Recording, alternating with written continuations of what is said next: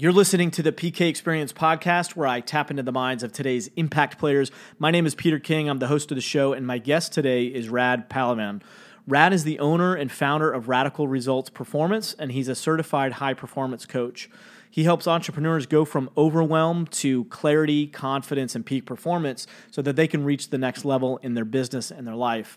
He's spent the last 11 years helping people transform the quality of their lives in areas such as fitness and energy to mindset and high performance. He's coached executives and CEOs of multi-million-dollar companies and helps give them the edge through critical situations. He's been mentored and coached by some of the best on the planet, people like Tony Robbins, Joseph McClendon III, Brendon Burchard, and many others, investing over $500,000 of his own money so that he can grow and bring the top talent, skills, and proven strategies to his clients. So whether he speaks in front of thousands or whether he's speaking to you one-on-one, Rad's mission and passion is to contribute, create an impact, and help you reach that next level. So it's with a great honor to have him on the program. Here I am with Rad Pahlavan. All right, I'm here with Rad Pahlavan. Rad, how you doing, man? I'm doing awesome. How are you doing?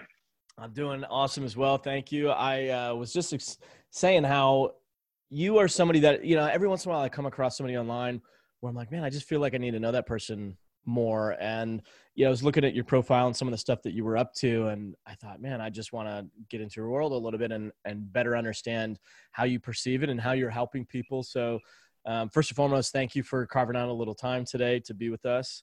And thank you so much. It's such a pleasure and such an honor to be here. Thanks, man. So I would love for you to just briefly explain to people who you are, what you do, and then we'll kind of dive into it. And based on our previous conversation, I've got a handful of questions that we can start with, and then we'll take it from there. Yeah. So who I am and what I do. How do I keep this short? I guess we've got the hour, right? We do. Yeah, take your time. What I'm most passionate about and really who I am is somebody who loves helping people. My mission really is to ignite people, help them to ignite their purpose, their power, that power that's inside them, and really help them live to their full potential. And how I do that and what I do is whatever it takes. There's so many different ways that I can help people do that, but that's what drives me. Every single morning when I wake up, I ask myself, what's my mission and how can I move towards it? How can I help more people today? And I've had lots of experiences in my past that have shaped me and have allowed me.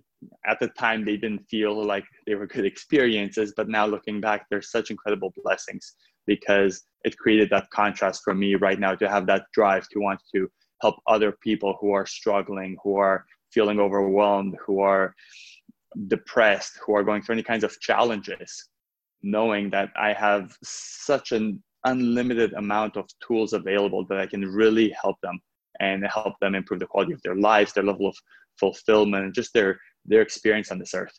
Mm-hmm. Obviously, a lot of people are struggling right now with this whole coronavirus, for one, and then social upheaval, and the economy is who knows what's going to happen with that. There's a lot of uncertainty out there right now, and frankly, even when things are amazing, there's broken relationships, or somebody's passed on, or you're dealing with health issues, whatever. There's life is not short of its challenges. So I am curious. You mentioned some of the things that drive you. What are some of those experiences? Can you walk us through a little bit, maybe where you're from and how you cultivated this drive and this passion to really serve people and help people? Yeah, thank you. And you brought up such a great point that not only in this time when there's such incredible uncertainty, what we need most is to create that certainty within ourselves, not wait for the outside world to match and align in a way that we want to. The truth is, it never will. Even when the economy is great, we have very little control over the outside world. As much as people sometimes want to or try to have that control, the reality is they can only control themselves. So being able to generate that level of certainty, that level of confidence inside yourself has been one of my life's missions, where even the purpose that you have ties into your level of confidence, that power. That power is really your ability to take action, your ability to do something. Mm-hmm. And if you really narrowed it down, it comes down to your level of confidence. If you have that confidence, that level of certainty, you'll go and do something. That lack of confidence means you won't. If you want to create something in life, if you want to build a business, if you want to, go after the love of your life, if you want to take a new action, start a new endeavor, go on an adventure, it all comes down to your level of confidence and your certainty, because that's what dictates whether you associate pleasure or pain to what you're going after. And pleasure or pain is what motivates human behavior. It's in the emotional part of the brain where we are wired to avoid pain. We have a survival instinct that's going to look at avoiding pain. Mm-hmm. So that's why being able to create that kind of confidence is so powerful, and that's what unlocks the human potential. I have a question for you, if I can interrupt. So that just something just triggered in my head. What about somebody who, this is maybe more of a philosophical question, but like, what about somebody who's extremely quote unquote confident? They're very certain in what they do. Let's just take, well, I don't want to make this overly politicized, but if you think of somebody like President Trump, somebody who at least he thinks he's confident, there's a perception of confidence that allows him to get things done. But I think at least research that I've done and from what I've heard, there's a level of insecurity underneath all that that's driving that, right? So there's, maybe false confidence or bravado versus genuine confidence. What is actual real confidence? I'm so glad you brought that up, and this can go into multiple levels deep. Yes, absolutely. Sometimes that insecurity that's there will cause somebody to act at such an extreme where they will try to have more control, because if they don't have control over something or something doesn't go their way, then that is a risk. That's a threat. That's a threat to whatever they associate pain to, or fear. Mm-hmm. Fear of failing, fear of not being good enough, fear of not getting approval, fear of not being loved. Real confidence, it's difficult to say what real is, because it's different for every person. Every person will describe it differently. It's a feeling of security and trust. It's really faith. It's faith and trust that things will work out, that you've got it, that you're able to be all right no matter what happens. I think that's what real confidence is, being okay with no matter what happens. It's easy to be confident when we're just focusing on things going a certain way. But if the thought of them not going that way freaks us out, that's an insecurity there. Mm-hmm. And that insecurity, even though people try to shove it under the rug or mask it or cover it up with all kinds of things, with success, sometimes money, fashion, charisma, or jokes or humor. If that insecurity is still there, if at any point something gets close to addressing it or uncovering it, it'll trigger that person. Mm-hmm. And that's when you see the person just reacting to a rage. And it's the survival instinct that shows up, that wants to now protect. There's a crack in the armor, and the survival instinct will do anything possible to defend that, even if it means tearing other people down, or violence or aggression or hate. That's right. Just fear that's showing up. Yeah, that's a really good explanation of that. So let's go back to your personal journey and sort of where you started, and then how you discovered some of these things and where that drive came from. Share that if you would, please. Yeah. So I was born in Romania, and it was right after communism. So the country was in poverty, and my parents were working multiple jobs. They were working their asses off. I didn't even see them for the first few years of my life. I was really with my grandparents. And I remember that there were many times that the fridge was empty. It's like absolutely nothing in there. And I knew from a young age, I made a decision that I will never have my family experience that. I'm never going to have my kids suffer and experience what I've experienced. And I also made a decision that I'm not going to let other people suffer like that. And I will do everything I can towards that. And that's what took me to 10 years ago. I started contributing and donating 10 meals a month through a charity, and then 20 meals a month, and then 30 meals a month. And 4 years ago or 3 years ago, after I found out what Tony Robbins was doing with his basket brigade, I was inspired, and I found a group here in Toronto of people that were organizing a basket brigade and feeding about 100 families every Thanksgiving. So I joined arms with them, and I felt so fulfilled knowing that I could just deliver a basket of food to a family and see the kids in their eyes and the person just be so excited. And so you were doing that before you got connected to the Tony Robbins world? It was about 1 year after I got into that, because I started hearing about these basket brigades, and I thought, how can I do even more? And what a powerful thing it is to be a part of that. And I want to do a lot more than just be able to donate to an organization 20, 30, 40 meals a month. So I looked them up and I found them, and I reached out and I said, hey, this is who I am. I'm passionate about this. Let me be a part of it. So cool. we thank you. We did that. It was incredible. And I thought, let's do this again. And at Easter, I said, why only do this for Thanksgiving? Let's do this for Easter as well. And I spoke with one of my clients who initiated a very generous contribution. So I called our group and I said, hey, I've got enough of a donation to feed 100 families for Easter. And they said, it's in 9 days. We can't put it together. It's like, we've got the donation. We can feed 100 families. They said, okay, we're going to start calling 100 families. I'm like, no, you don't get it. We already have enough for 100 families. We're going to raise another 100, call 200 families. And so in 9 days, we raised the difference and we pulled that off. And then after something like that, the next logical step is 1,000. Yeah, how do you do it in the next level? I made the announcement. I said, for Thanksgiving, in 6 months from now, 7, let's feed 1,000 families. And of course, I'm the visionary. I don't care how we do it. I just know it's going to happen. Mm-hmm. We had, thankfully, the people on the team that were taking care of the how, and they said, you don't understand the logistics and the manpower and the stores that we need. And I said, hey, not my role. I'm the visionary. And quite frankly, yeah.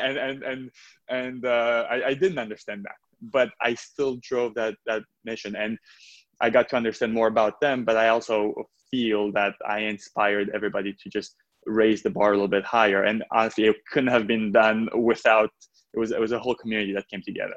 It was dozens and dozens of volunteers that came together. And we didn't feed 1,000 families, but we fed 405. Awesome. And it was just such a beautiful experience. It was go, and we didn't have baskets anymore. We had these giant bags. And even in running something like that, something doesn't go according to plan. And the delivery is not on time, and the food truck's not showing up, and the store closed, and the baskets are not available, and just like resourcefulness last minute. And there wasn't a single moment where I said, this can't be done. I said, I don't care how, I'm going to find a way because this is happening. Yeah. And so that's how important it is to have a clearly defined purpose, to have a mission, to have that vision that you're going for, because that is something that is more motivating than the challenges that will show up. Right. Because everybody, no matter what they're doing in life, they're going to have challenges. The question is, what is more motivating?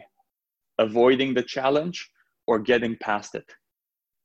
Is it more motivating to avoid the pain or the perceived failure or the hardship? Or is it more motivating to go and do what you're really meant to do? Mm-hmm. And that then ties down to having that kind of clarity, mm-hmm. and how important it is for people to have clarity on what they want, not just what they want, but why is it that they want that? What's that purpose? What is that emotional juice, that emotional drive? Why they get up in the morning and they say, this is what lights me up. This is where I feel amazing. Mm. Can you take us back a little bit to when you were younger and the refrigerator was empty? Like what kind of impact did that have on you as a kid? Did you have the wherewithal to realize like, oh, I don't even know, like I'm starving and there's no food, or was it just, hey, this just sort of kids are resilient in that way, you know? It's like this. I mean, we were resilient. I had two brothers, and I remember at one point I opened the fridge, and all that was there was like a block of feta cheese, and that was dried up, and we would just nibble at that like a little bit at a time. That's all that was there for like a few days. Wow. And I remember that we had bags of like breadcrumbs and sugar, so I'd mix breadcrumbs with sugar and eat that with a spoon. That was my meal. Or sometimes just like butter or like a slice of bread with margarine and salt on it. And then I remember even going to school when we moved to Canada and I was 11. We would have the lunch break and we'd be in the cafeteria and all the kids would be eating things and they'd have a sandwich with like, I remember when I saw a sandwich, I had like 15 slices, like that much, cold cuts or cheese or whatever. And I remember saying to myself, like, what the hell? Like, you only put one slice. You can't put two slices or more because you run out. Mm-hmm.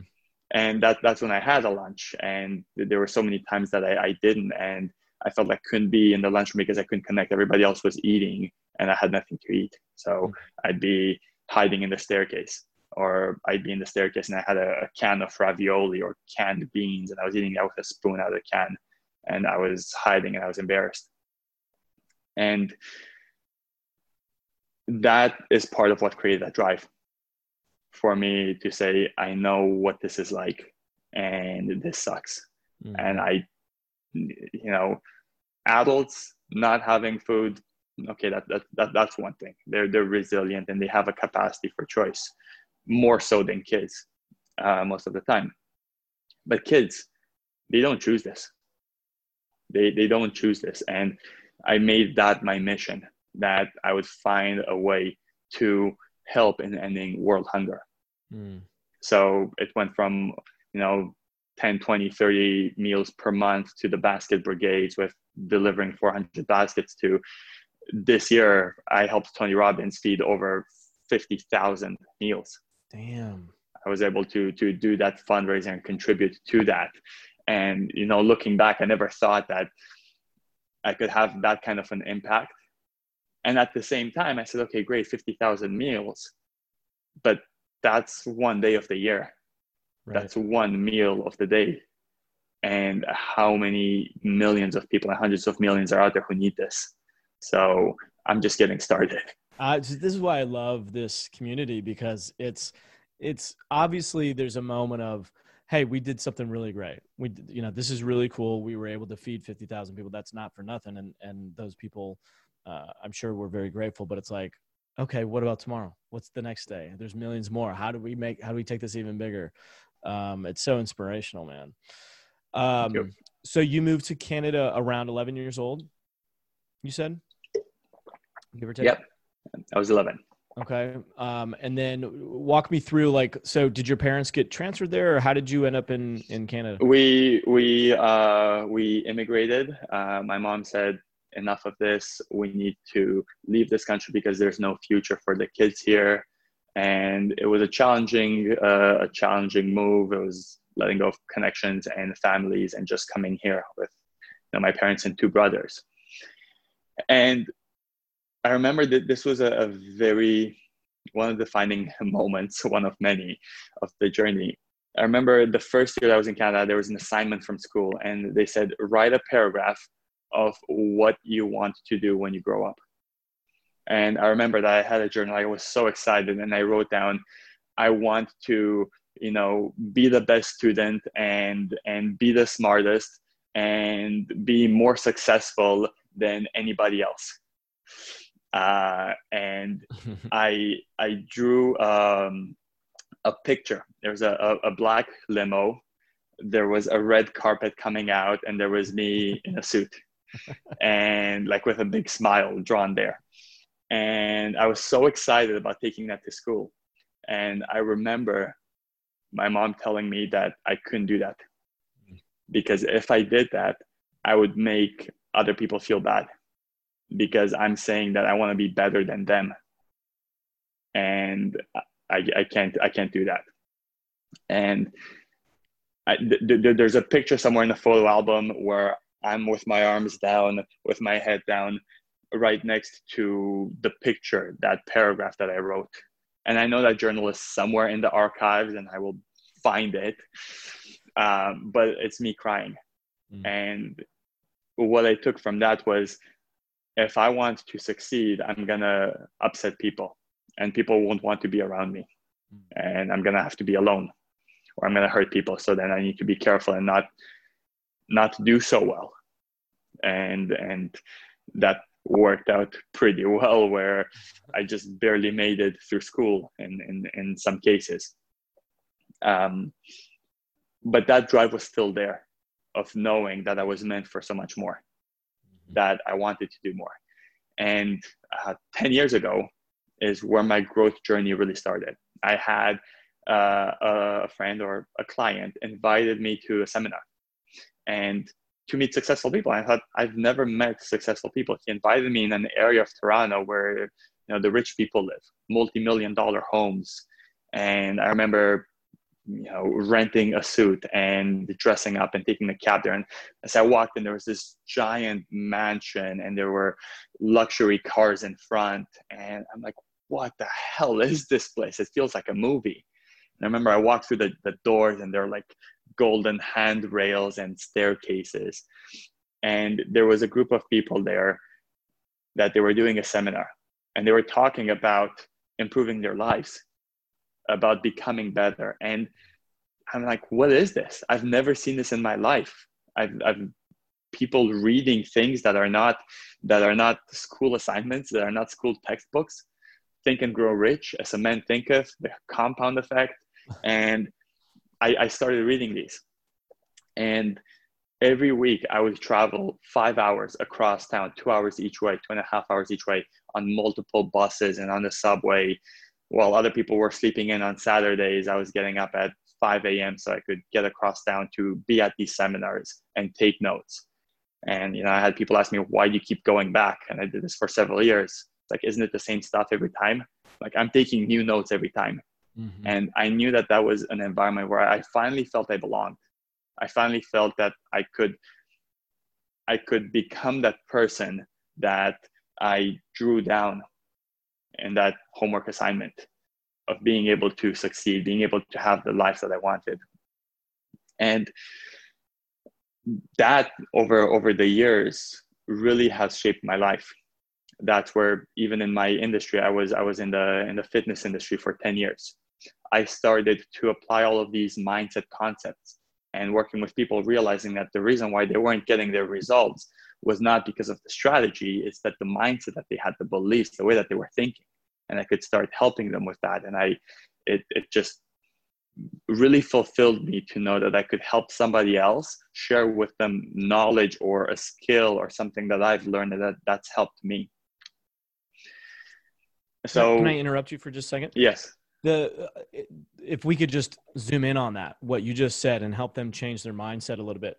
You've just shared a limiting belief that you had about what success is. Success equals, you think you're better than everybody else, right? So being a good, kind-hearted person, why would I be successful? Because I don't want to make other people think that I'm better than them, right? So there was that belief that oftentimes comes from well-intentioned, well-meaning parents. And this is a note for all of you parents out there who are listening to this, that we need to be very aware of the words that we use, and also have enough self-love to remind yourself that there's never going to be a perfect way. I with my kids, I'm pretty aware of all this stuff. And I know I say things that I'm sure is having an impact on them, but I try to be very aware of what seeps through and how to nip anything in the bud before it becomes into a lifelong trajectory like this. But can you share how you discovered that moment of or that awareness to know that, hey, I have this belief?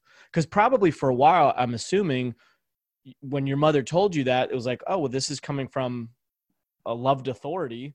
Success equals comparison to others, that, oh, I think I'm better. Yeah. Well, I'm not that person.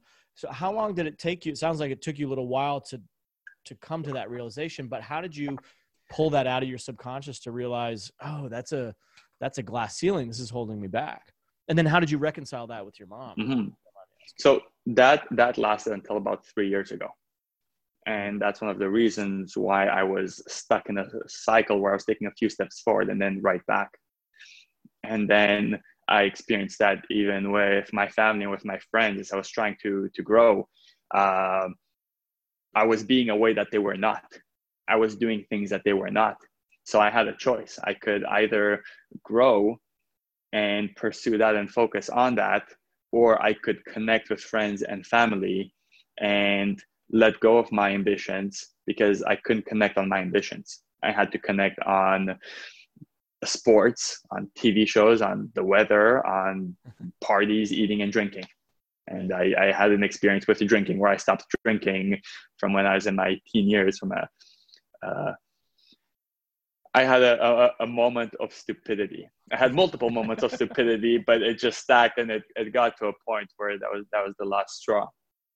And actually, it was pretty cool how it happened, because I was drunken boxing with a guy from the army who right now, by the way, is in jail. Just an idea of who I pick fights with to go drunken boxing with.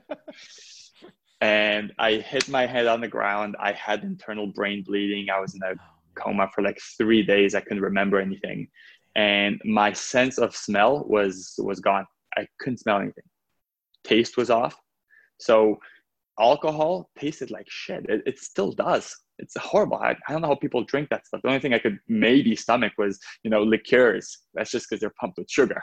Right. But then if I have that, I start sneezing and I have a physical reaction to that. So whether it was post-traumatic stress or just because my smell was gone, that's something that put alcohol off my list. And it's something I haven't had an issue with. That's cool. Wait, did the smell ever return, or is it still? It did. It's at about, it's not 100%, which sometimes can be such an incredible blessing. Right. It's such a blessing. It's like somebody comes in, it's like, oh my God, it stinks here. What do you feel that? No, I'm good. I'm having a great time. Without my glasses, I don't see you so well, so I don't see the small little things. So, sometimes numbing down your, this sounds right. Sometimes not being as perceptive with your senses can allow you a sense of peace. Yeah. Not numbing down your senses, because that's a different category. When I was a kid, my father had my grandfather had a hearing aid, and I just saw him every once in a while when the kids were running around, it was getting so loud, just reach up, turn that thing down, and sit back and go in peace. Where were we? The moment where I realized that belief was holding me back, and how I needed to make certain sacrifices to be able to do that. And even though for so many years that's caused a level of pain because I couldn't connect, the reason why I couldn't connect really is it's not because of what the other people had as an ambition or not. It's because, just like you mentioned earlier, on the outside, I seemed so strong and confident. I knew what I wanted. I was a go-getter. But inside, there was such an insecurity, and I was scared shitless that what if this doesn't work out? Mm-hmm. And what if they're right? Or what if I fail? And I can't let go. If I stop focusing on what I'm going after, I was so insecure that if I took my eyes off that, I'd lose momentum. Mm-hmm. So that drive, and it's hard to say whether it would have helped me to be more relaxed and have more balance, or whether that obsession that I've had for so many years is what brought me up to this point. Right. But even when I went to my very first UPW, I was still in a point where I was not successful at all. I was, just the other day, I was going through some journals that I had from 2015. And I wrote, my vision was to double my income from 30,000 to 60,000. That was shooting for, and this is Canadian dollars. That's like 20,000 US, I suppose. And I remember 4 years ago, my older brother, actually backtrack just a little bit more. The moment, it's so amazing how the universe works. My wife invited me to go to a book fair where a bookshop was closing down. So you go in there with a box and you buy all these books and everything's for $5. And I'm thinking, I know what I want. If there's a book I want and I go, I find it, I buy it. I'm not going to go and look through crap. It's like a junk sale. But I said, I'll go and I'll support her and I'll just entertain it. And who knows, maybe I'll find one book. We're in there, we pick up the box, we start walking through the room. And at the end, she walks out with like 5 books. It's like, nothing good. She looks at me. I had a stack like this. The box was overflowing. And I found books about biographies and different things. And there was one book that I saw that, like, I have no idea who this person is, never heard of him before. He's got a giant freaking head and teeth. And it says, Awaken the Giant Within. And I'm like, that sounds really cool. And then right next to it, or just, a minute later, I saw another book with like this red big font that stood out that said power. And above it said unlimited power. Tony Robbins, same guy. This is cool stuff. I want this. I want unlimited power. So I walked out there. I was so excited with these books. So as I'm reading through the book, it's blowing my mind. Again, I'm obsessed with learning. I'm obsessed with growing. I'm obsessed with finding ways to tap into that potential of myself, to bring out that power of myself, to be able to take action where before I was stopped, to really become better, to be able to help other people reach their potential, for me to reach my own. And I was highlighting everything. Like, I opened the book and 90% of every page is orange. And I looked at it and I said, if I can download one paragraph into my brain and I act from that every day, my life is radically different. But it was just overwhelming. So my brother called me, and I'm so thankful for that, because he told me, hey, I'm reading this book as well, and there's too much. We need to see this guy in person. I'm like, you can see him in person? So he invited me to my first Unleash the Power Within. This was in March 2016. And at the time, $700 for a ticket plus airfare plus Airbnb was insane. I've never spent more than $150 for a weekend convention. So that was a big leap of faith, but I just knew that I had to do it. And I was there, and it was another pivotal moment of my life, where after walking through fire, after clearing through the limiting beliefs, after getting those new beliefs in me, I felt such a level of strength and confidence that I could do anything. And I remember on the last day, or the second last day, Tony starts talking about the next level of mastery. And I'm listening. I'm like, yes, I want the next level. This is just the beginning. I mean, like, there's another level. I want that. And he talks about Master University and Date with Destiny. And I remember saying, I'm definitely going to that. And then he puts up the prices. And I said, I'm definitely not going to that. That's like, that's almost my entire year's income for Master University. And then he said, the first 150 people that sign up get to be on stage, meet Tony Robbins, and take a group photo. And I said, I'm definitely going to that. Wow. And I remember I got up and I ran to the back, and this was at the West Palm Beach Convention Center, and you've got all the chairs lined up. So I was going over rows and knocking the chairs out of the way, and I run to the back with my card. I'm signing up, whatever, go.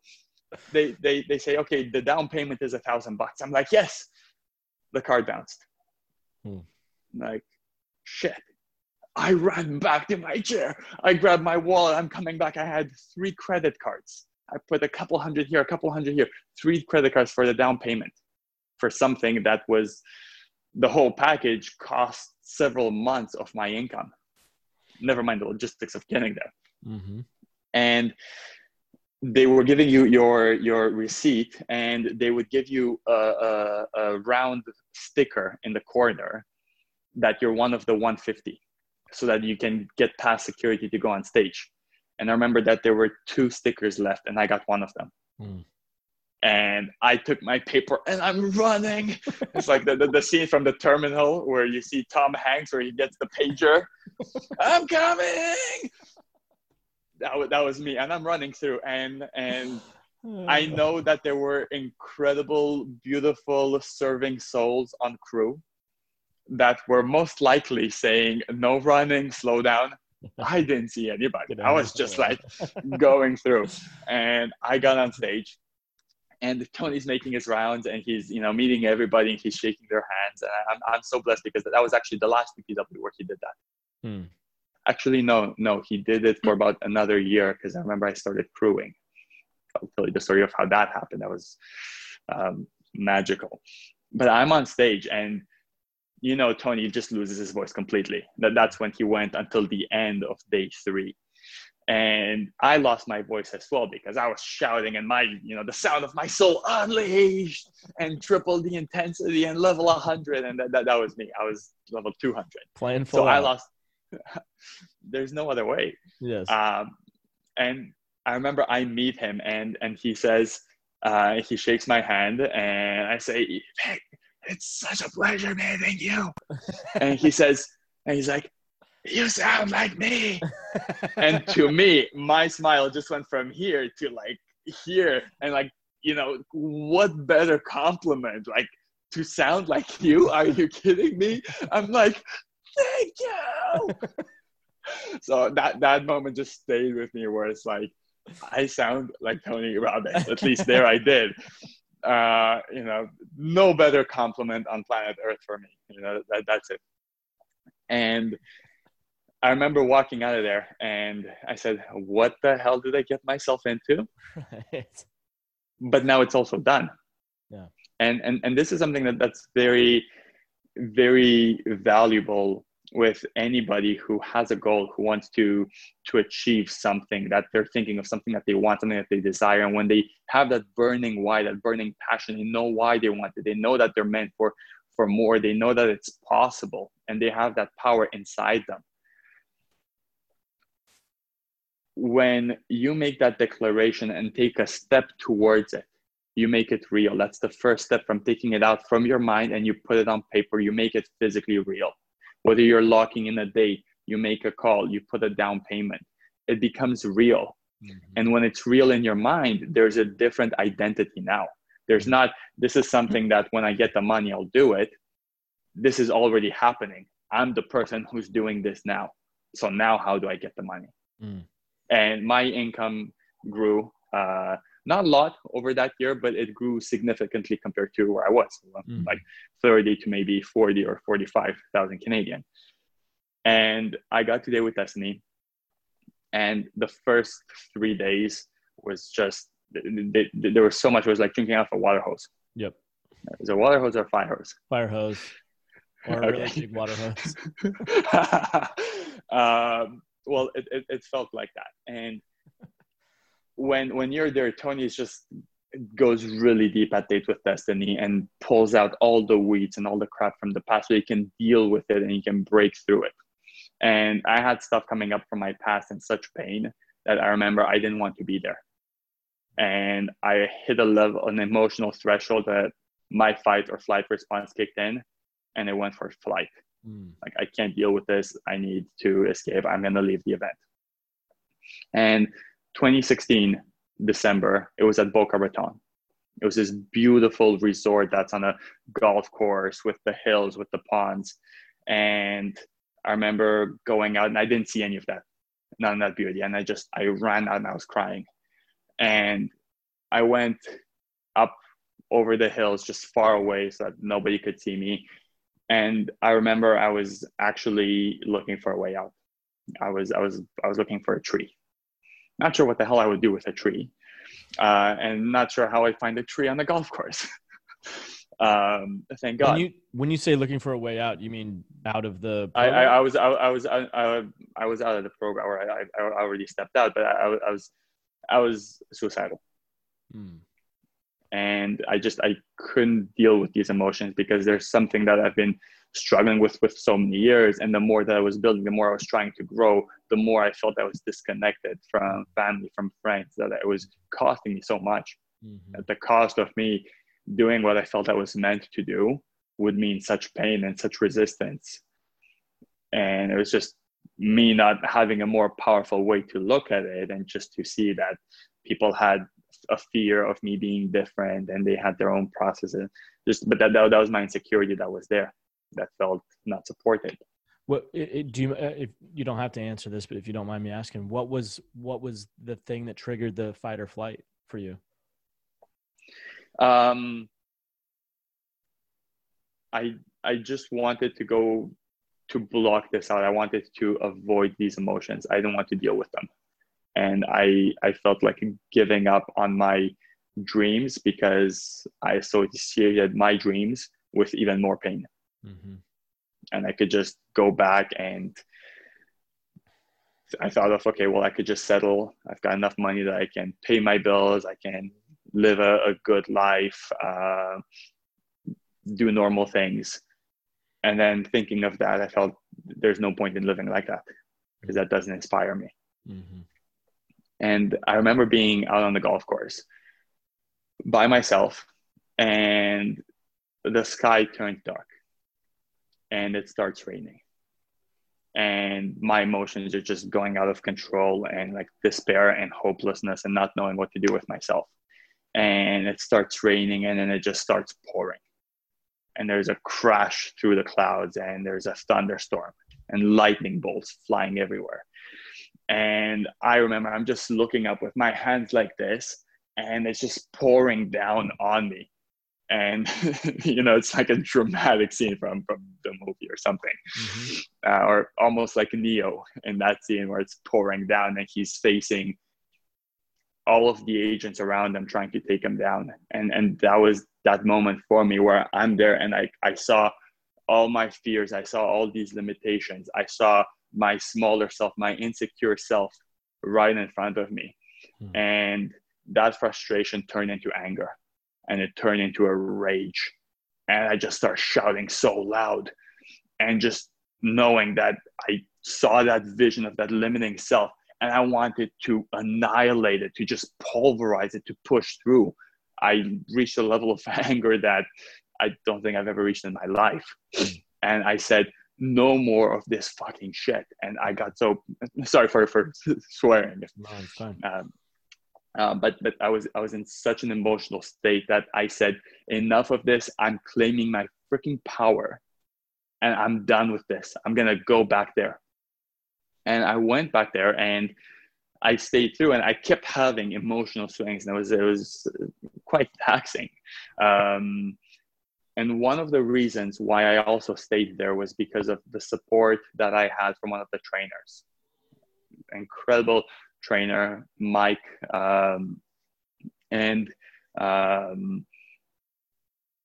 He helped me stay through the program. And I remember that at the end of the program, after I've been able to break through these limitations, we got to day 5 where we looked at the values, and we realized that I could decide what emotions I want to feel and how to make it easy to feel those good emotions, and how I could make it hard to feel the bad ones. And I didn't sleep that night. I just worked through, and I felt like I'm designing the matrix. I'm designing, oh, great, I want to feel like this. Awesome. And I felt such euphoria and joy knowing that I had that kind of power to design my life the way I wanted to now. And at the end of the event, I remember going up to my trainer. I went up to Mike, and I said, Mike, thank you so much for your help. I probably wouldn't be here right now, standing here, if it wasn't for you. And I said, how can I help other people the way that you've helped me? And he said, go crew. And I was so confused. I was waiting for some leadership course or some coaching program.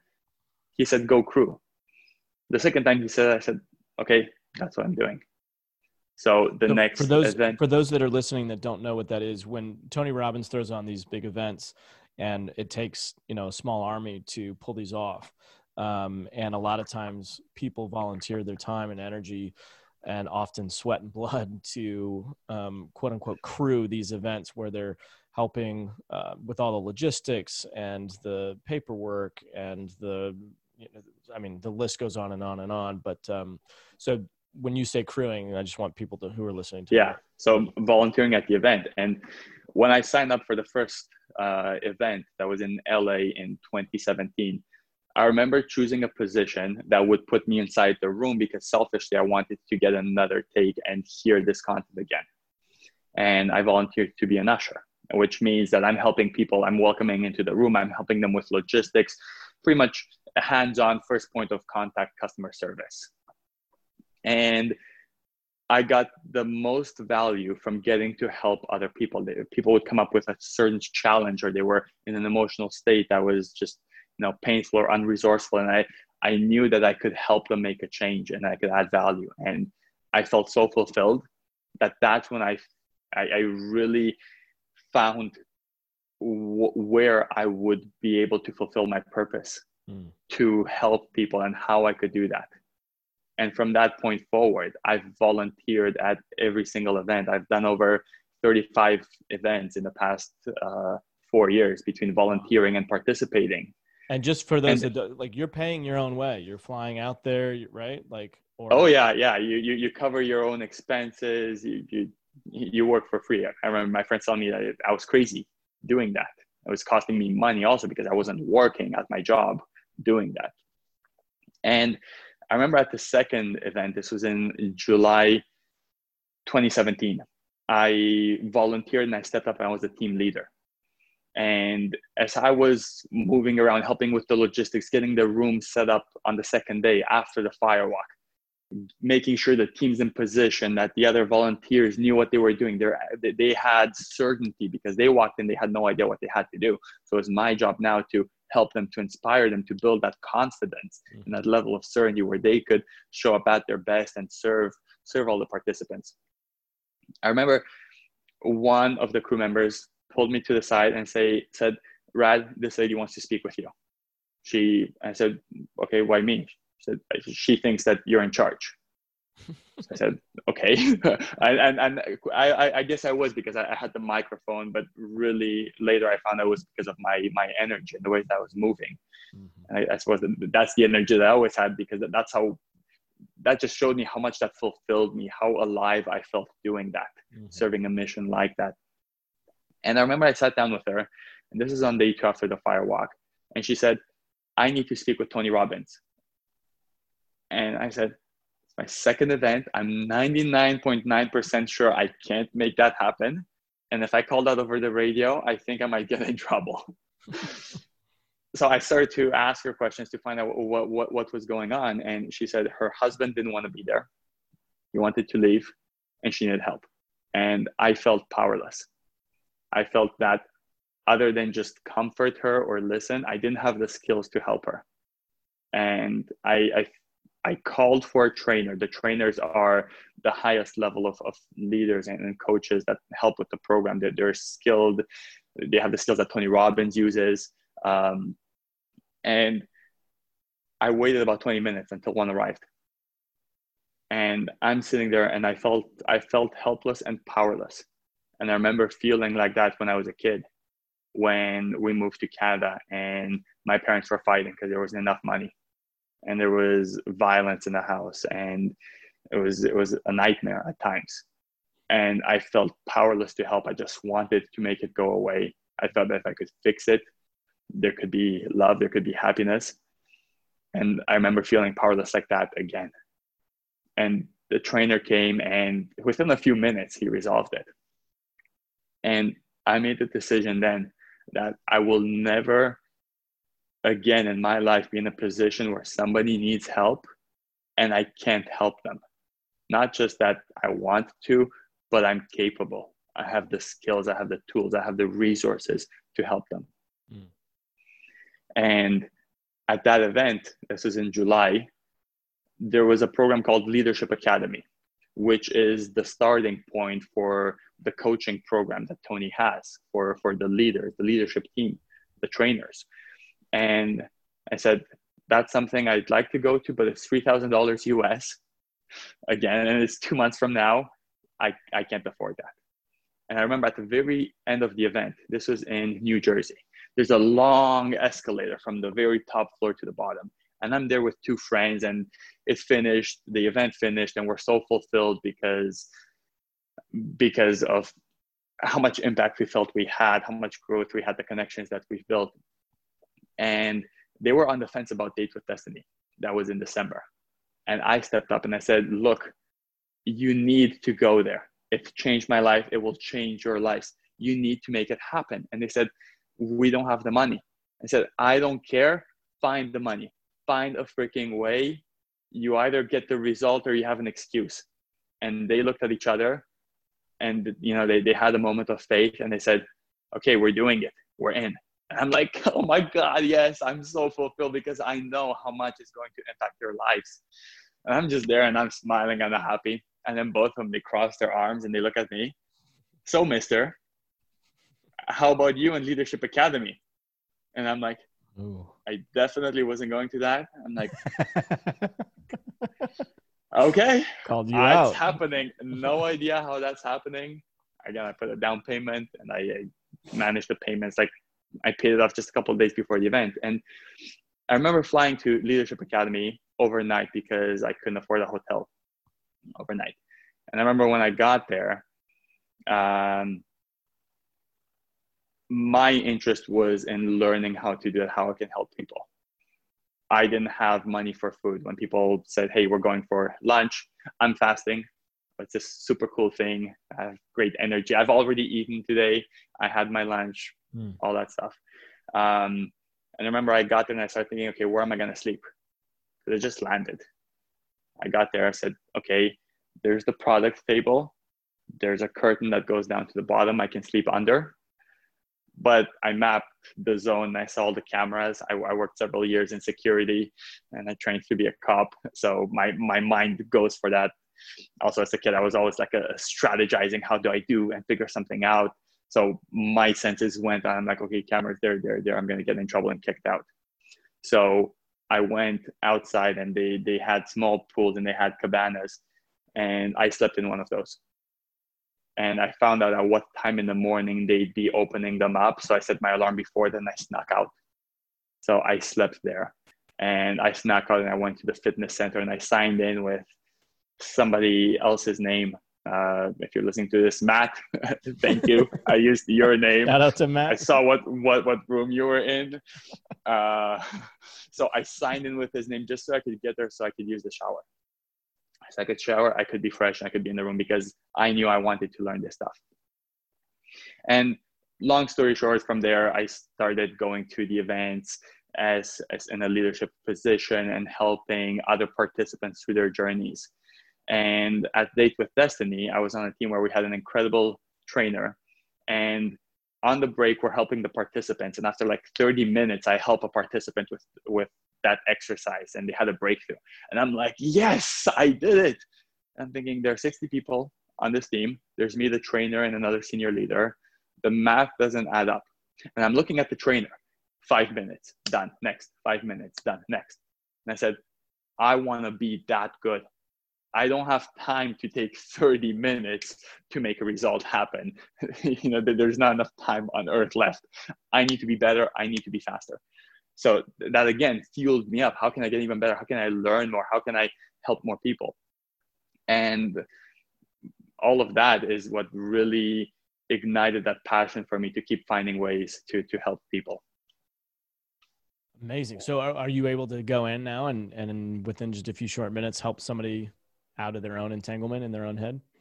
Absolutely. And this happened also because of my I hit a rock bottom 3 years ago. I was working in the fitness industry. I was working a lot with some of the world's best chiropractors and physiotherapists on postural alignment. So this is something that ties into the physical part of creating confidence, where for years I've studied the physiology of it and how to hold the body to create confidence through the way you're standing and moving your body. So I spent a decade doing that. But I lost that job. And in a turn of events, the company where I was working, it was run by criminals, literally people that were running major fraud and they were involved with gangs. And they did something that was costing me tens of thousands of dollars, and the same with every other employee. And they were just harassing and bullying and trying to have people sign away their rights working there. Wow. And I stood up to that because I said, this isn't right. And I've been bullied in my life, and I have zero tolerance for that. If I see that happening, I'm going to be there. I'm going to be in your face. So I did that. I got in their face. And that was a dangerous move because these were 4 owners with decades of experience in fraud, in bullying, in sales, in aggression. And I remember that I reached a level of anxiety where I was shaking. I lost that job. I was fighting them. I was threatened. My life was threatened. I was threatened with gangs, with lawsuits. They had a legal team. I had no money because my job went away. And I remember for a period of about 3 months, I was so stressed, anxious, and depressed. I couldn't sleep. That was the period of time where we had a basket brigade where we fed 400 families.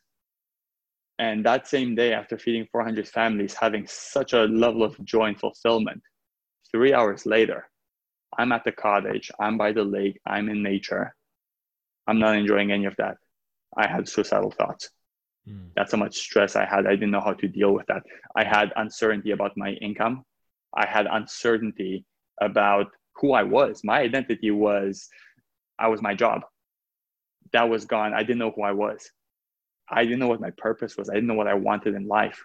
And in such levels of uncertainty, there's a lack of any kind of control.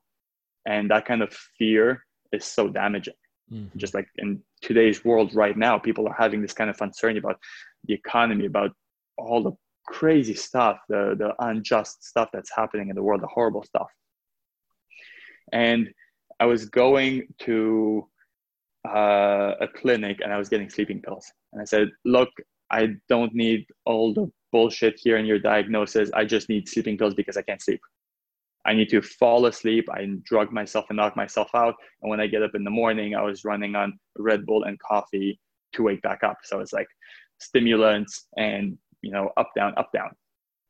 And I remember after a while of doing that, it was a very dark period of my time, of my life. And I went back for a refill, and the doctor said, not giving you a refill until we sit down and talk.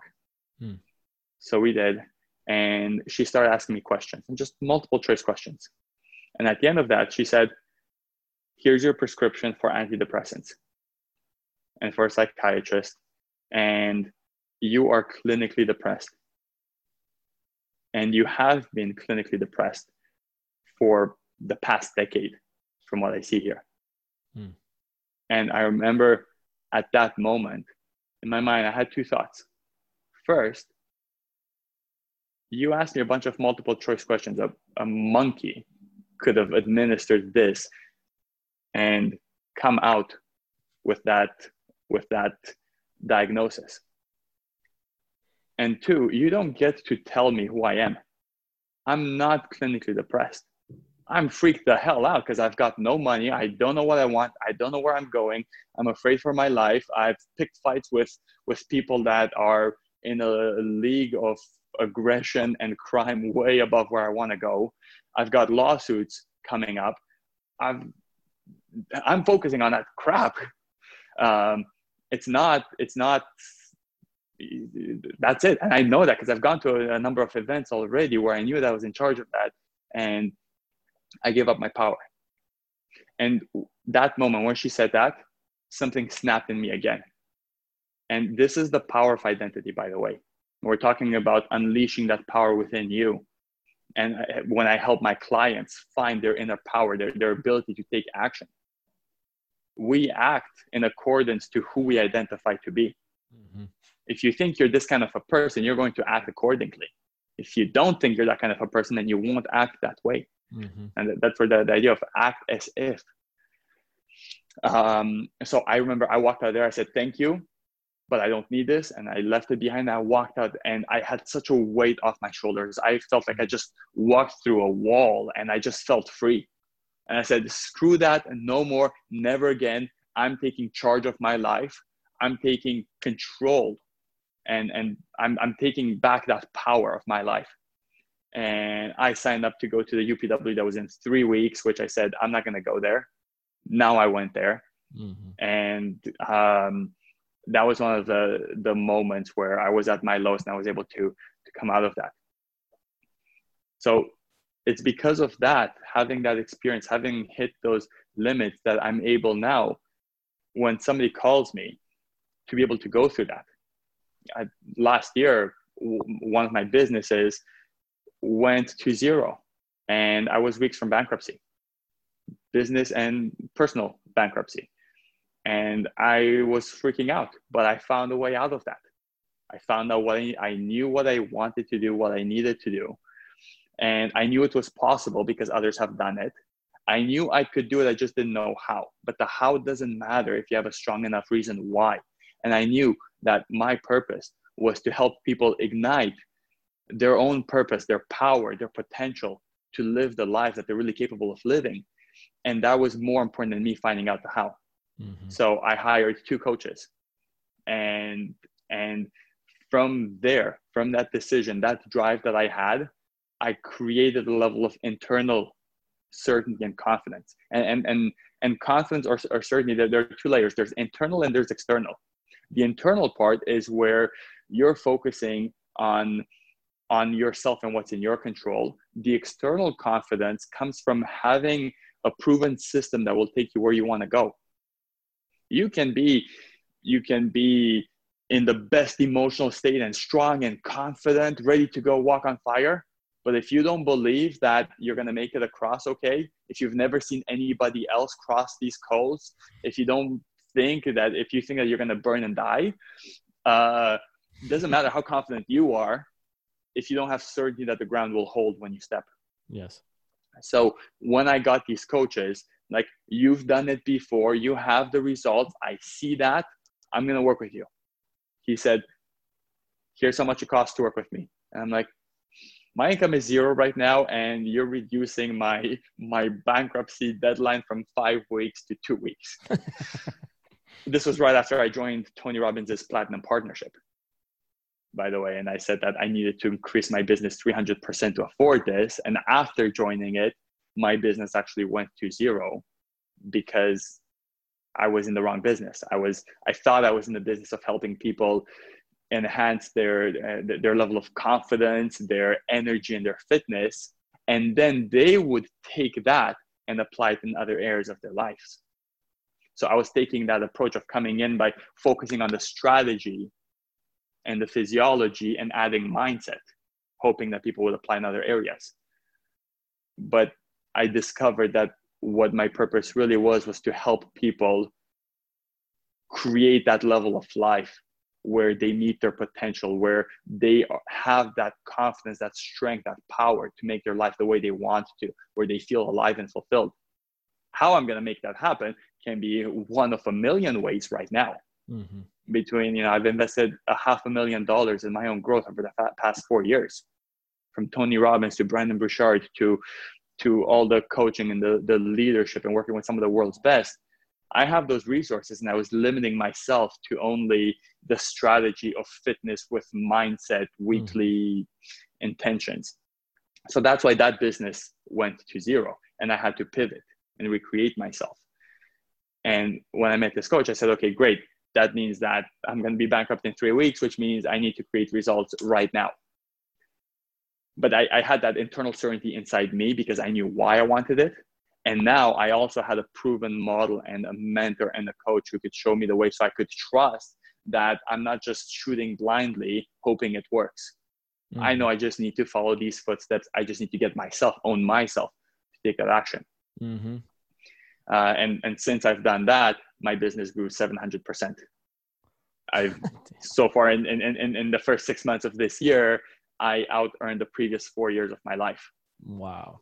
But beyond that, it's, again, that was a result that came from what I was able to do for my clients. And that was the question that you had, and why I'm able to do that and how I'm able to do that is these experiences have helped me.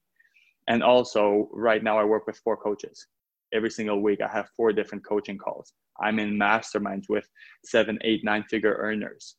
that I'm always surrounding myself with people at a higher level, because that's what really allows me to tap into that potential. That's what allows anybody to access their potential. What's really possible is first see what's possible. Be with people who are demonstrating and living what's possible, and you get inspired by that, and that gives you belief that you can also do it. Why 4 coaches? So, was there a specific intention for each of those, or what? How did you? So the first coach that I had was my Platinum Partners coach, which every single week we focus on mindset and psychology. And even though I know this stuff, you don't see your own blind spots. Right. I mean, there's always new stuff that I'm learning, but it's just like reading a book 100 times, you're going to see new things. Yes. So I'm able to deepen that even more. Then I had a business coach and a strategist. He had the model for me to do what I wanted to do, and I just had to follow those steps. Then I got another coach that was helping me with high performance. And this is, I'm a certified high performance coach. I've studied with Brendon Burchard, and this is about, what is it that creates that level of sustained and consistent high performance across all areas of life. And while I know that, I also want to have somebody else checking my blind spots from that angle. And then I've got another coach, which is in influence and persuasion and in communication. And so all of that allows me to show up at a higher level. So even when I'm with my clients, who I am this week compared to who I was last week is a completely different level. I'm growing at a rate faster than right now. I don't know anybody who's growing faster, which also then tells me I need to find somebody who's growing this fast, so that I can continue that. But that's why I have all those coaches, and I invest so much in myself so I can show up like that. And that's how I'm able to help my clients. I forgot what the original question was. We were talking about, I was asking about the 4 different coaches, but, and you were sharing part of that journey. I do have a question though about some of maybe a case study that you have with one of your clients. You and I have spoken before previous to this call. You'd mentioned one of your clients and some of the success that they had. Would you be willing to share that story? Because that's pretty phenomenal. Absolutely. And this person came to me, and he's incredibly successful. He's built 8 and 9 figure businesses. He's completely mastered the science of success, but not the art of fulfillment. And he reached out to me saying, I've hit rock bottom. This is my last straw. I'm depressed, and I can't keep going on like this. And at the same time, he was also had a business that just failed, that cost him 6 figures. And he also had multiple lawsuits that he was facing, and he was just in a state where he didn't know what his purpose was. And again, this is the value of knowing your purpose and what happens when we don't have that. And I was there 3 years earlier when I hit rock bottom, where I felt I didn't have my purpose and I didn't know what the point was. And we started to work together, and we found that purpose. And also we created a level of confidence where he could show up at a 10 out of 10. So from the work that we did in about 2 sessions, he calls me back and he says, I cleared the lawsuits, almost $200,000 without a single dollar spent on legal fees. No way I could have done that if we didn't do that work, if I didn't show up this way. And he also found his purpose. He was able to find that purpose. And 2 months later, he said, because of me knowing what I really want and my purpose, I've been able to do a deal that means another $2 million for me. And, when we're looking at it, so what is it that, what are the first things that I do with somebody to help them if somebody needs to find that purpose? Purpose is really, what is it that fulfills you? What makes you feel alive? And when we break down fulfillment is, just reaching a set of desired results. That's what fulfilled is. You're filled. You're full on what you think you should have, how you think you should feel. I should be feeling this way and I'm not, so I'm not fulfilled. Mm-hmm. And the first place to start with that is having clarity. So if somebody says, I don't know my purpose, I'm not fulfilled. Well, let's first find out, what does fulfillment look like for you? And also, where are you now? And this is something that's also known as the wheel of life. You're looking in the different areas of your life. Let's say in your health, in your relationships, in your wealth, in your spirituality, in your emotions. On a scale of 1 to 10, where are you? And after you give me that number, I ask why. How do you know if fitness or health is a 4? Why is it a 4?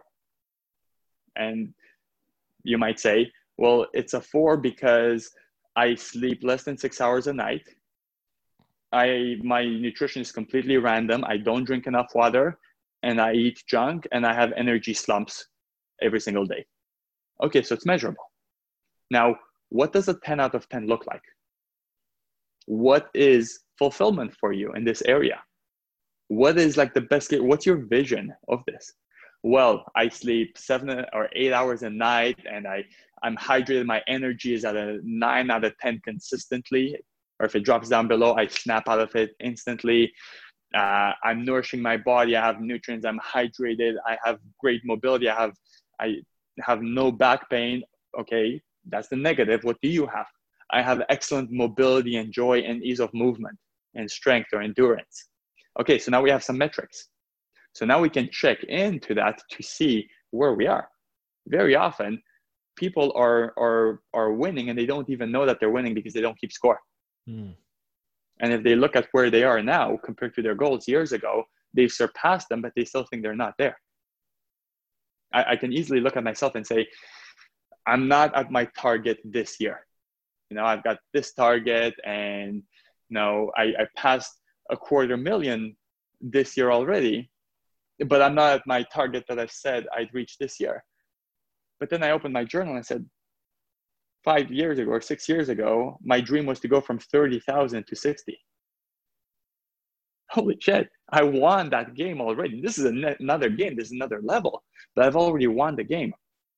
So being able to check in to measure that in your relationship, what does a 10 out of 10 look like? So now you have some targets, and your mind can focus on what it wants and pursue those. And when you get to that point where your life is the same as your expectation of what you want it to look like, mm-hmm. then or what you want it to feel like, then you're there. That's what fulfillment is. Mm-hmm. Things are as they should be, or as I want them to be, or as I feel that it fills me up. I feel alive like this. It excites me. It's also about finding the purpose. Is about really finding out what lights you up the most. And an exercise that is super powerful that I always do with people is called the 7 levels of why. So if you tell me, what's your vision? What do you want to create? It's something I call the VIP, having clarity on your VIP. Your VIP is your vision of what you want your ideal life to look like. Your impact, what's the impact that you're going to have? It can be on your family. It can be on your community. It can be on the whole freaking world. Mm-hmm. Impact isn't about saving the world. Impact is about what is it that makes you feel you've contributed and made a difference for other people. Again, it can be your family, it can be your community. And then the P is the purpose. Why are these so important? And you might have an answer, well, because when I hit this goal, I can buy my dream house. Okay, why is that important for you? Well, when I buy my dream house, I'm going to be able to relax. Okay, and now that you can relax, what does that do for you? Why is that important? And as we keep asking why, we go from usually material reasons or kind of like logical reasons that cognitively we're going to rationalize to think that it makes sense, to confirm for ourselves and affirm that. But then as we dig deeper, we try to find out the emotions. And sometimes it's more challenging to do that because the emotions come from the limbic brain, and that's separate from the neocortex that's in charge of language. And that's why sometimes people struggle to put into words how they want to feel. So I don't know. I feel it feels like it. This feels good or this feels bad. I can't put it into words. I don't know why. I got a bad feeling about this, or I got a gut feeling, or this feels right or resonates. And that's what drives human emotion. Your feelings, everything that you do because you feel like it. And if you don't do it, it's because you don't feel like it. Mm-hmm. Anybody listening to this, test this out right now. Write down the last 3 things you did, and write down the last 3 things you didn't do, or you avoided doing, or you said, I'm not doing. And look at that, take each one, and you felt like doing it more than you didn't. What that really comes down to is pleasure versus pain. You associate more pleasure with getting it and less pain. Or if there's something you're not doing, it's because you associate more pain than pleasure. So when we find that purpose, when we ask the reasons why, we're trying to find that level of emotional pleasure that drives you. That usually the answer comes down to, because that's what fulfills me and it lights me up. Now, at the beginning of the year, I said my mission this year is to impact 1 million lives, and it is to help over 200 entrepreneurs ignite their purpose, their power, and their potential. I had no idea how the heck I was going to do that, but it didn't matter. That's something every single day I woke up and I said that.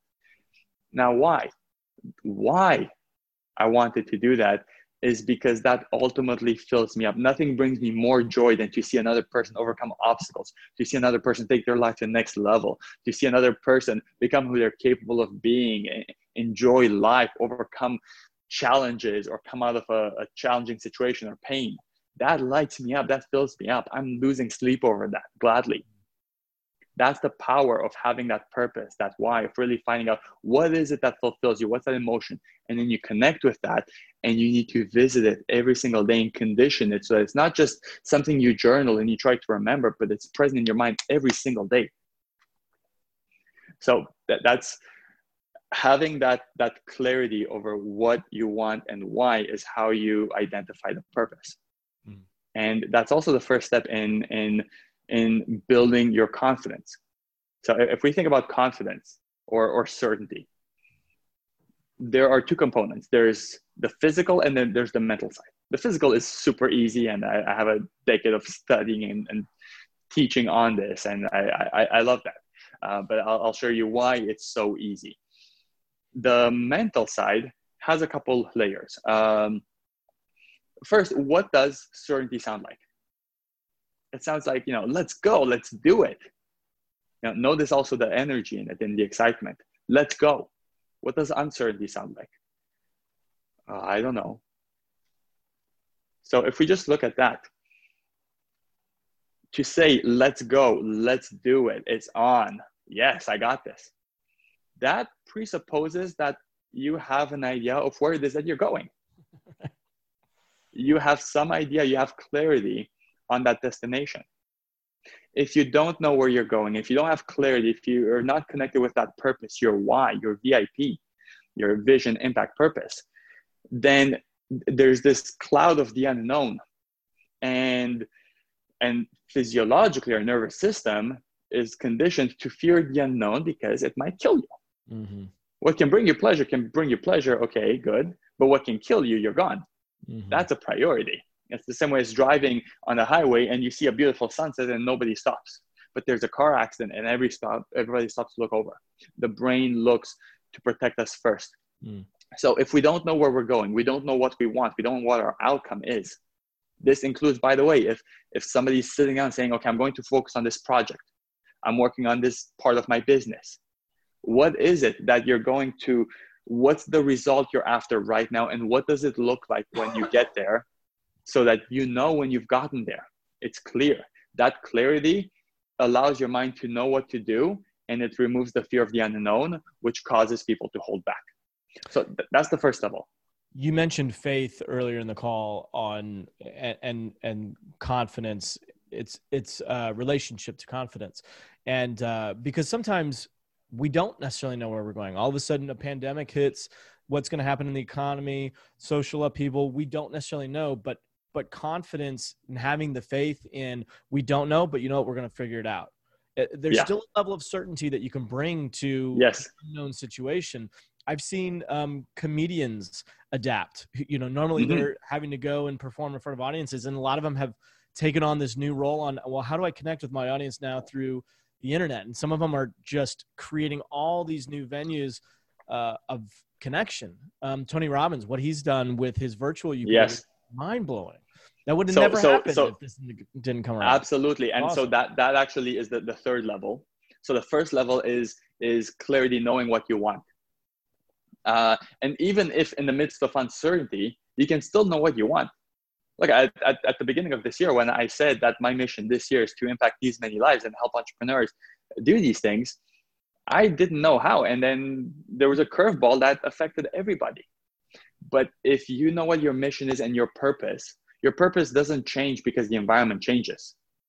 A change in the environment and external circumstances will change the strategy that you use, how you're going to make that happen. Mm-hmm. But you're still going the same way. You're climbing up a mountain, and you know that you're going to the peak. And as you're going on the path, there's a giant log blocking it, or there's an avalanche, and you can't go there. Okay, that changes things. However, you still know what your outcome is, Mm-hmm. why you want it, not the physical result you're going to create, but why. And that's why the purpose is so powerful. It's what drives us, and that's what will create that motivation, which is the second level. So first is clarity on where you're going. Second is motivation. The motivation to go towards it. Such a compelling future that lights you up, that fulfills you. That's worth going through the mud, going through the challenges, going through uncertainty, risking failure, knowing that this is so important. And motivation needs to be at a 10 out of 10. Mm-hmm. And I stress this point, I can't stress enough. Motivation, when you do something, needs to be a 10 out of 10. If you're about to do something, whether it's your project, even on a small daily basis, if your motivation to do something is less than a 10 out of 10, you're setting yourself up for failure. If your motivation is at a 9.5, you're like, well, that's good enough. Not really. Because what if you get a challenge or an obstacle that has a motivation of 9.6 to avoid that pain? Mm-hmm. It's going to be more motivating for you to avoid pain than to go after your dream. Mm-hmm. So you need your motivation to be at a 10 out of 10. That doesn't matter. The worst thing in the world can happen. Your drive to push through is still bigger. So the second level is motivation. So again, mental confidence or certainty is clarity on where you're going and why, your motivation of why you're going to do it. That there's more pleasure than pain. If you associate more pain to doing something, you won't take action. So we need to shift that around. And I help people break that as well and reframe and start asking questions that link more pleasure, and to break down whatever limiting belief or bullshit they normally have. As a BS is, belief system they have about that limitation that makes it real.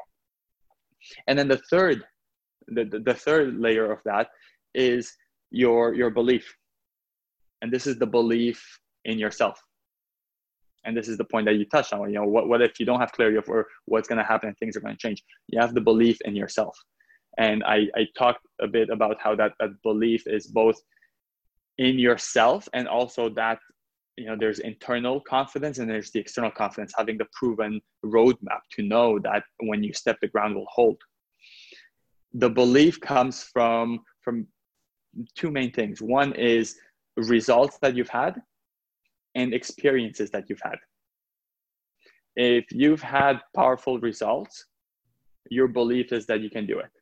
If you've had experiences in your past where you've managed it, you figured it out, you're going to believe that you can do it. So it doesn't matter what's going on out there. Your belief internally is, I've got this. Mm-hmm. Now, what happens if you've had poor results? You've failed a few times, or maybe a lot of times. You've started a business and you failed them, and you hit bankruptcy, and you were happy, but then you got depressed. So now you got an experience, and the result of it doesn't work. Well, then your belief is low. You don't think it's going to work. In that state, you're not going to take a lot of action because you don't think that what's the point, which you're going to get further results of obviously poor results. You say, see, I knew it wouldn't work, so there's no point. And this is a loop. It's a momentum loop that either spirals downwards or upwards. So the question is, how do you create that level of belief if you've had curveballs, if you've had life knock you down, if you've had a bunch of failures, a bunch of no's, if you've had obstacles? You create those results in your mind in advance. You can create those results in advance. You can visualize them. You can think, feel, hear them in advance. And this is one of the most fun things that I get to do with people when I work with them. On the very first call, I want to find out what is that formula that they have. Because when they say, I want more confidence, or I want more compassion, or I want more excitement, or I want more love, they say I want an emotion. The belief is that I don't have it. The belief is it's not a result I've produced, it's not an experience that I've had, and I don't believe I can do it. That's not true. The mind's not looking for it. The truth is, there has been a time in a person's life where they felt that. Otherwise, they wouldn't know what that emotion is. They wouldn't know that they wanted it if they didn't have a taste for it. So in their life, they've had an experience where they had that confidence, that 10 out of 10, love, excitement, joy, passion. They just forgot it. So, I could go and find somebody else's formula for confidence and give it to them, but that won't work as well as giving them their own formula. So if I were to have a conversation with you and you say, hey, Rad, right now what's holding me back is, a lack of confidence. I knew if I had more confidence, I could take this area of my life to the next level. Okay, my job now is to access the confidence that's inside you, to pull it out to the surface and to reverse engineer it to see what was that formula, what was that recipe that allowed it to happen for you. Now, so often we do things and we think, well, we had a good day or we had a bad day, and we think it happened by fluke. By accident, we had a certain combination. But now if we go back and we look at, okay, well, what was this specific combination? We can reverse engineer it. It's like, an example that Tony Robbins uses is, if you've never baked before, can you bake a chocolate cake the same way that a master chef for 25 years has mastered that? The answer is yes. Find out what they're doing. Find out their recipe. Now, they might say, well, you look at it and it's, when it's golden brown, it's good. Okay, well, to them, it's golden brown. What does golden brown mean? Specifically, what does that look like? So now in a real example, if I have that conversation with somebody and say, I want more confidence, say, okay, well, let's first access that confidence inside you. Think of a time that you felt that confident. You felt like you could just do anything. You felt unstoppable. You had that level of strength. There's nothing that could stand in your way, and you loved it. And as you put yourself back there, how are you standing? How is your body? How are your shoulders? How are you breathing? Your facial expressions? What were you thinking about? How were you looking at it? And, what were you seeing? What were you hearing? What were you saying to yourself? All of these different components that created that experience for you, they're the pieces of a puzzle, the building blocks of that experience. We just need to find out what were these building blocks, and now put them back together in the same sequence, and we're going to build that same result. Mm-hmm. So that's a very fun thing where I use between different resources and NLP or even archetypes and psychology of personalities, and really fun stuff to access that and to make that recipe real for them, and then be able to give it to them and say, okay, so these are the specific things you did with your body, with your focus, what you were thinking about, what you were saying, what you were believing, what you're saying to yourself. And we define a very simple formula with 2 or 3 of the top points for each one, and say, this is your formula. Practice it every day. And if you practice that, you're going to have that same kind of a result. As you see, when we want to feel a certain emotion, an emotion is it's an emotional state that we're in, and it really is something we're communicating to ourselves. I'm feeling happy. I'm communicating to myself, I'm feeling happy. I'm feeling happy because of this, and I justify it, and because I have this, because the sun is out, because I'm healthy, I'm feeling happy. What part of communication is verbal? It's like 7, I think. What part of communication is body language? It's over 50, I think 55% or more. So our body and our body language communicates to us how we're feeling. Your shoulders are down like this. I have a call with somebody and say, I'm feeling depressed. Said, okay, tell me, how are you standing? I'm like, all right, yeah, my shoulders are down. And okay, so that changes. So we have patterns like this that when we move the body, so when we hold the body a certain way, we communicate to our nervous system, this is the emotion that you're feeling. And that's what we experience. So we get to identify that formula, and then we condition that. So that's how you can create that belief in yourself. And then with that same formula, you can envision what you want. Now you have clarity over what you want, your motivation, and you can condition that state. Any emotion is a muscle. It's a muscle. It's a nervous system muscle that you condition. And that's what takes us into the physical component of confidence. It's about you training yourself. There's a study that Amy Cuddy did on power poses, where if you place your hands on your hips right now, everybody try, pull your shoulders back, head up, deep breaths, even put a smile on your face. And when you stay like this for 2 minutes, your nervous system gets the signal, your body language communicates to your nervous system, hey, I'm feeling great, I'm feeling confident, I'm feeling strong. What happens? Testosterone goes up 20%. This is your confidence hormone, your strength hormone. Cortisol goes down 25%.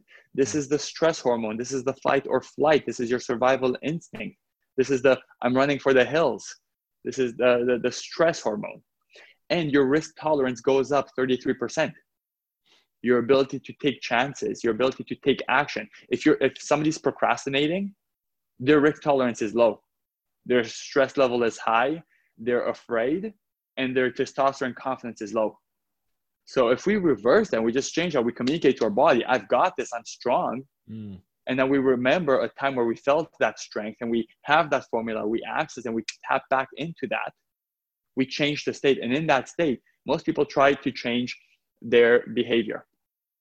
And the truth is that when you change, when you change your state, your behavior changes automatically. When you change your emotional state, the behavior changes automatically. You can't be with your shoulders back, head up, smiling, saying, I'm depressed. Try it. You won't be able to. If you're still breathing with your shoulders back, chest up. At the same time, if you slump your shoulders, hold your breath, you frown, and you think about all the crap that's bad in your life, the way that I did when I was depressed, focusing on all the hardships,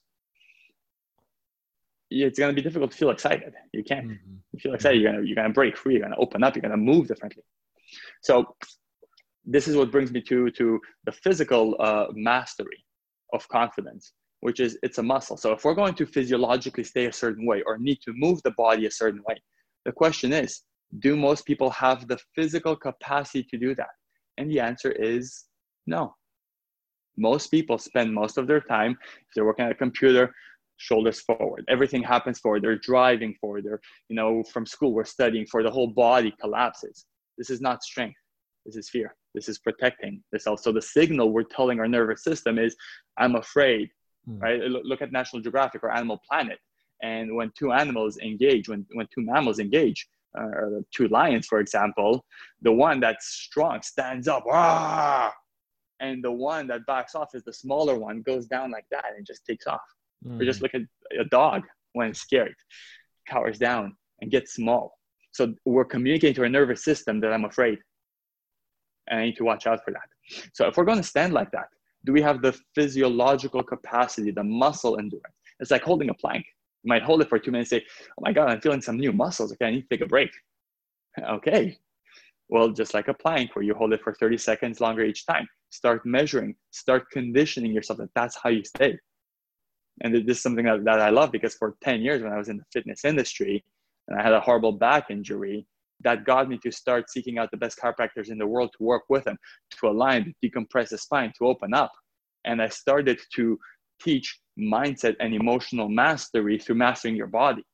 That when you pull the shoulders back and you train certain muscles, you do certain exercises physiologically, it's going to unleash a certain emotional capacity, a certain level of mindset. So that's why the physiological part is so important. And that's That's how you beat procrastination. That's so fascinating.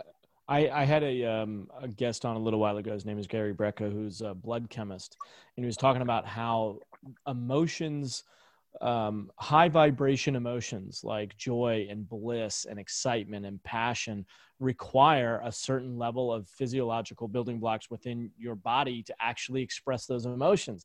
It blew my mind how if most of Americans are vitamin D deficient, for example, you actually don't have the actual building blocks to even create those emotions if you want to. Now, obviously, physiologically, you can begin to shift that and change those chemical imbalances in your body, which is just, mind blowing to me that one can hack your system. You can basically interrupt and hack your system.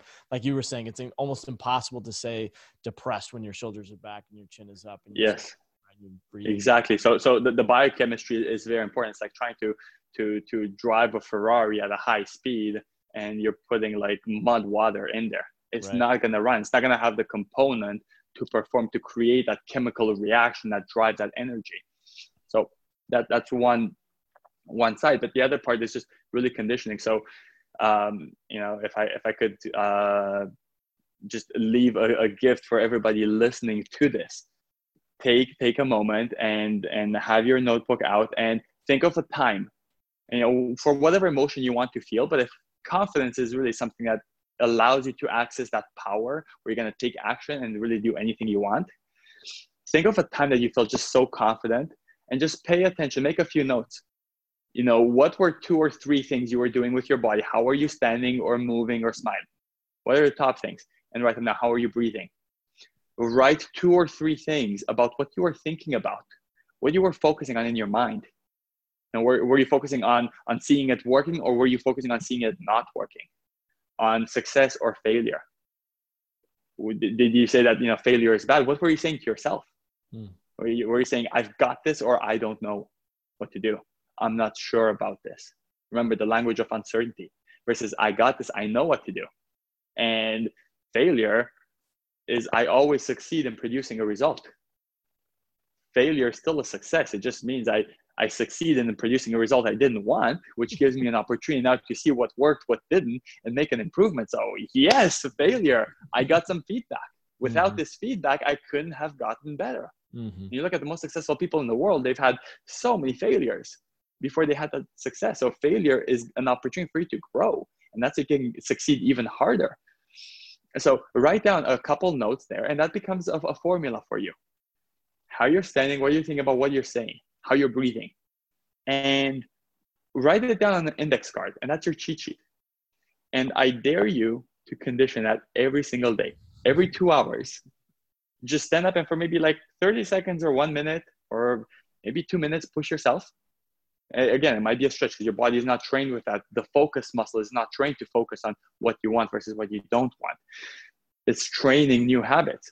As you're doing that, you can access that emotional state a lot easier. That's how I helped my clients make these shifts where they showed up at a level they haven't accessed before. They access the best part of themselves. And we all have multiple parts of ourselves, and that's where we can go into archetypes. So I found out what part of you do we need for this situation, and maybe for this situation we need another one. I had a client where she's go, go, go, and she wanted to bring a company, a $500 million company together, and the management was divided. And I said, the go, go, go state might not help here. Let's access a different part of you. What's a part of you when you're compassionate and caring? How are you standing, and how are you? And we found that formula. And before you go speak and have these conversations, get into this formula. And by doing that kind of work with her, as well as other strategy and influence, she was able to bring the company together and keep the doors open during COVID, when the majority of the competition closed their doors, some of them permanently. And they've got 1,200 employees. So to know that because of some shifts like this that we're able to do and then condition to show up, and she's just a phenomenal person. Her drive to make things better, to improve, to give her all, to help other people is to get coaching too, to get some guidance and to make some, that's not. And so it was almost like third party. So she said, well, we're having this conversation with the CEO, with these other people. It's like, how do I get them to see things this way? So we worked through a whole bunch of techniques, and she was able to do that. And to know that 1,200 employees who were at risk of losing their jobs and their families losing their jobs, now we've done that. That's really fulfilling.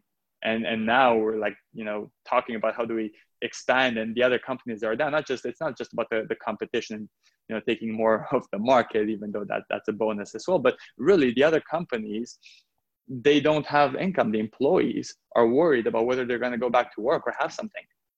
So there are employees that now you can help.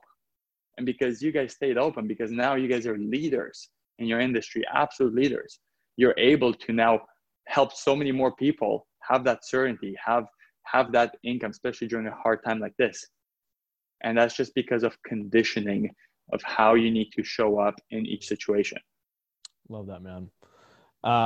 You have, you've shared so much information, and to think that you went from, an empty refrigerator to today, and what you're able to do, and the mindset shifts and the powerful influence for a greater good, for actual impact to affect all these people's lives is phenomenal, dude. And I knew there was a reason why I needed to reach out to you. Like there was just something, I don't know. It's just like, I need to talk to this guy. I need to better understand the journey. And now I know why. And I'm blown away, dude, what you've been able to accomplish.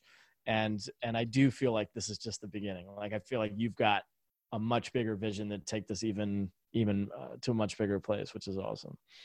Thank you so much. And I absolutely do. And again, there are moments where I'm like, I don't know how the hell, or I have frustration. I'm like, why? Just the other week, I'm like, why am I doing this? I could just, if I stop all my coaching and all my investments in myself right now, I can live like a king.